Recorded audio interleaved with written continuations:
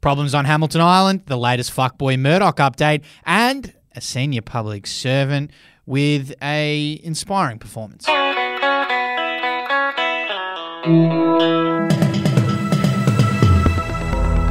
it's Effie Bayman, and this is your Daily Batuta for Tuesday, the 18th of April. My name is Wendell Hussey. Happy Tuesday morning, my favourite morning in any given week. I love them, cannot wait for them to come around, and I'm excited to be in here with you, Effie, recording the news for this fine Tuesday morning. What are we kicking things off with?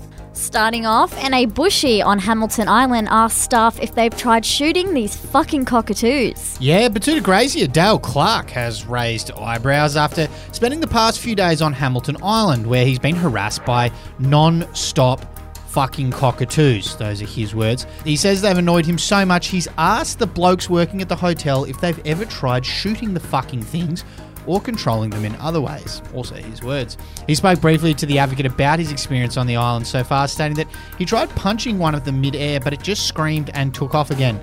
He said, "Tell you what, if this was my farm, I'd have the slug gun on the coffee table ready to go. They'd soon learn not to land on my balcony, the fucking things."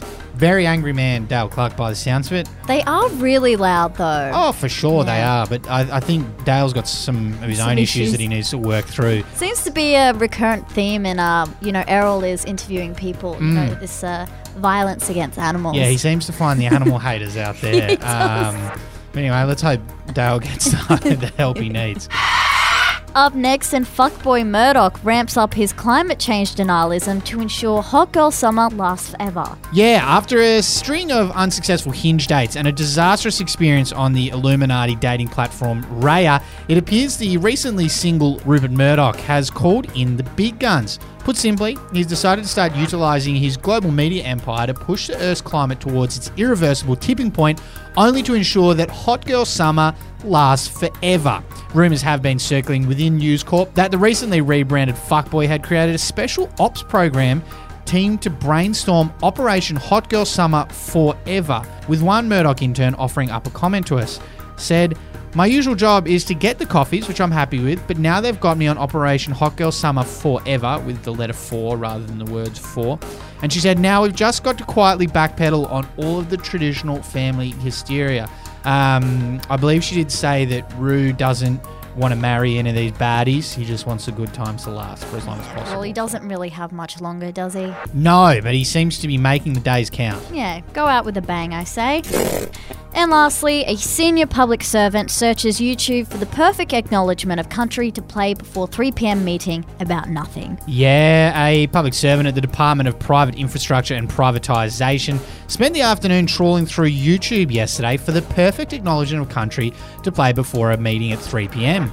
The executive director of the Finance and Foreign Investment team, Wendy Rickson, told The Advocate she finally settled on an official one from the Wagga Wagga Chamber of Commerce for a few reasons, with the first being that the video had a nice backing track. As she said to us, and I quote here, "Sometimes you just run out of things to say. With a nice video at the top, it feels much more engaging. It's more fun for everyone. And look, the acknowledgement of country is something that we all have to do now, so it's really nice to make it entertaining and do it properly." Not sure if she's getting a bit confused there, Wendy, but anyway. Quote of the day is, "You're dead, cunt." Mates clash over pokies cash ends in glassing. A windfall on the pokies saw a lucky punter shout his pals a few round of drinks. However, the night turned awry when a man refused to return change, which led to a glassing and flurry of punches. Yeah, shout out to the small sleepy town of Kyoga, where I believe this story came from. "You're dead, cunt." That's the quote. Fair enough. I don't believe anyone did die. I believe that was an empty threat. There was a glassing, which could have killed someone, but no one died. Just a bit of standard fun small town things. Yeah, just small town things. Should have given back the change, but I reckon he might have put that into a poker machine, and that's why I didn't get the change back. So anyway, all's well that ends well. See you later.